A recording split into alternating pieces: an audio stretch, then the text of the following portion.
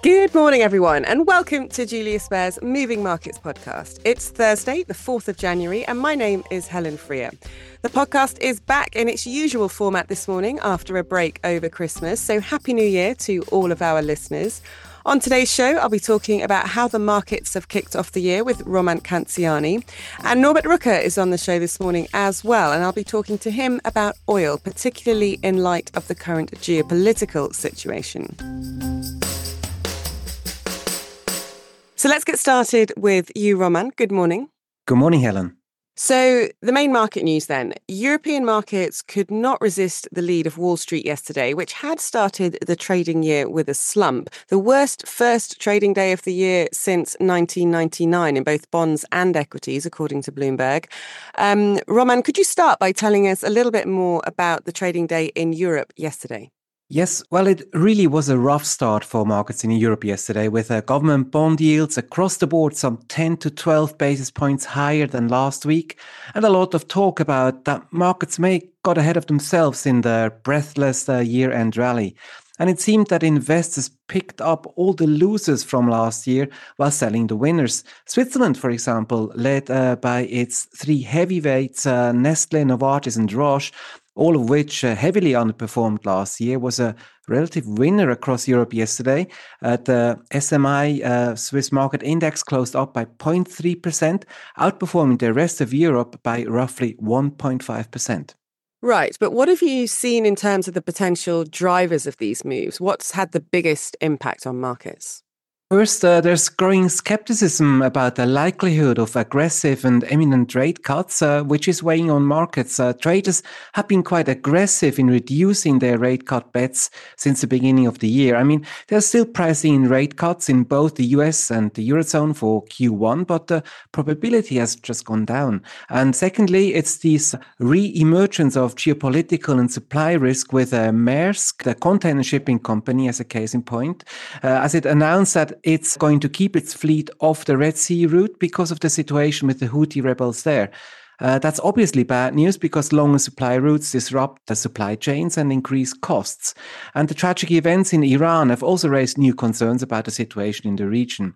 So the only thing that has really gone up with the growing risk-off sentiment is the US dollar, which has now risen for 4 days in a row. And of course, oil, which was up 3% yesterday and is higher again this morning, with a barrel of Brent changing hands at just under $79. Okay, and we've already had a lot of data, especially from the US, right? Has this confirmed the hangover mood? Yes, you're right, Helen. Well, the first week of every month is full of US labor market statistics. And yesterday we got the JOLTS job opening report, and it showed a further easing in new job openings to the lowest level since early 2021.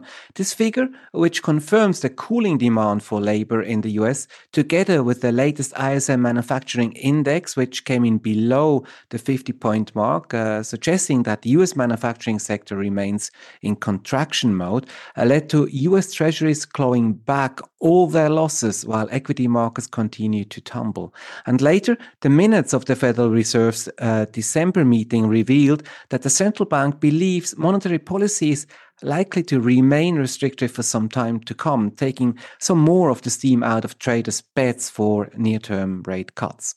So nothing really to shake up the subdued market sentiment then. How did the markets take it all in? Well, US equities continued to slide, with the S&P 500 index closing down 0.8% and only 3 of its 11 sectors posting a positive performance on the day. Energy, by a wide margin, utilities and telecoms ended the day in the green, while real estate and consumer discretionary were the worst performing sectors.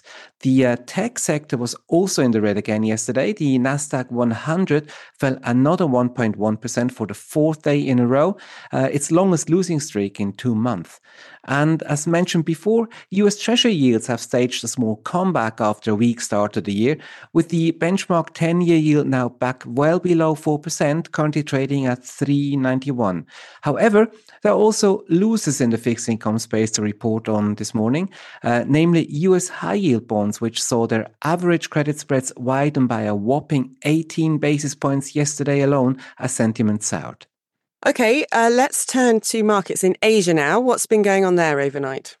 Well, stock markets there are all down this morning, with the exception of the Japanese Topix index, which closed a fraction higher after Bank of Japan Governor Kazuo Ueda said they were ready to fully support the financial system following the earthquake earlier this week. But in Asia, the main story is China, where data showing that wages offered to Chinese workers in major cities fell by the most on record sent equity markets lower. The Shanghai CSI 300 index was down more than 1% when I checked a few minutes ago. Meanwhile, Chinese government bond yields fell to their lowest level in more than 3 years on market chatter that the People's Bank of China is likely to keep monetary policy loose to reignite economic growth. Right. And what should investors look out for today in terms of economic data? Well, there's a couple of things on the agenda today. We'll have UK mortgage approvals data later this morning, and a little later on, then preliminary German CPI data for December.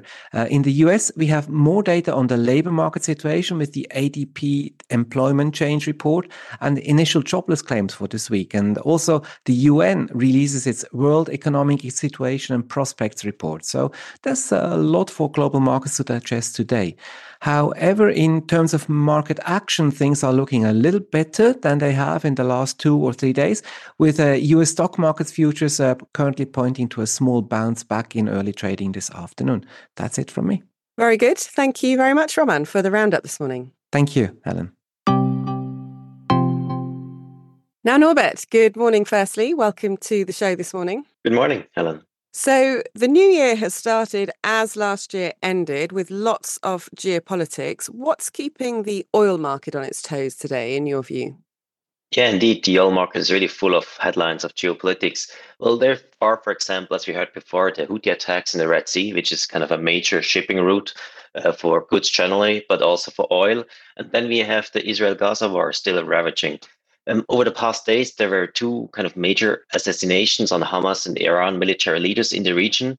This is obviously then also creating or raising the fears about the escalation of this conflict, a fear that had been very prominent early on in October and early November. So the Middle East has lots of the usual politics and uncertainties these days, and this is something the oil market clearly has an eye on. And do you think there's a risk to oil supplies then because of these events? Well, these kind of geopolitics in the Middle East are always a risk in the background, sometimes a bit more looming, more present, sometimes a bit less, but we should not overestimate them. It still seems less likely that the Israel-Gaza war becomes a broader conflict in the region with the direct involvement of Iran, simply in fear of the consequences this will bring for Iran, but also for Israel directly.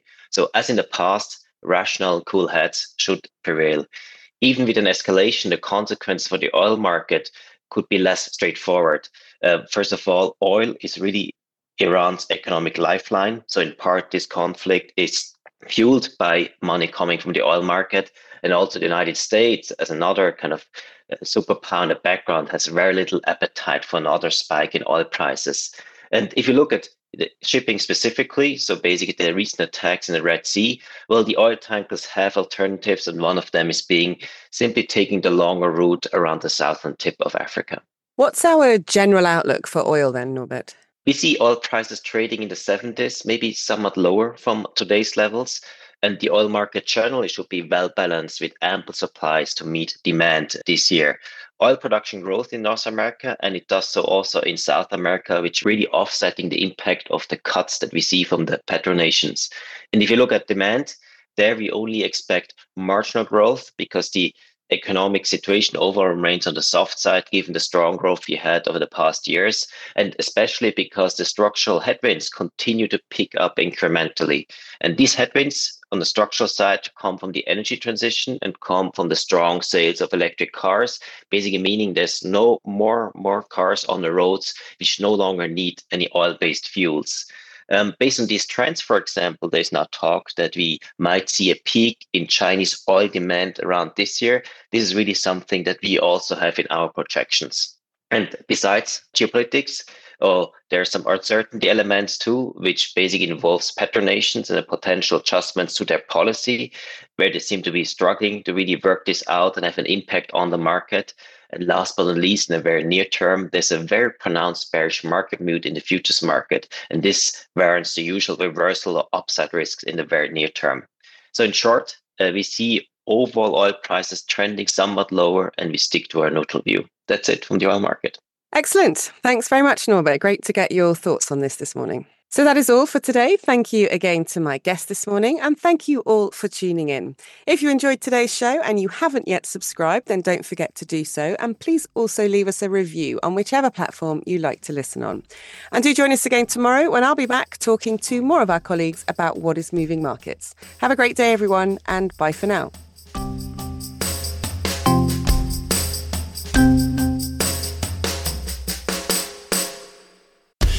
The information and opinions expressed in this podcast constitute marketing material and are not the result of independent financial or investment research. Please refer to www.juliusbaer.com/legal/podcasts for further other important legal information. Für unsere deutschsprachigen Zuhörer. We would also like to make you aware of Marktanalysen und Gespräche, a monthly podcast in German, where Julius Baer experts discuss some of the latest market developments. We share our key research and insights on today's ever-changing economic landscape in German. Search for Marktanalysen und Gespräche on your favorite podcast player.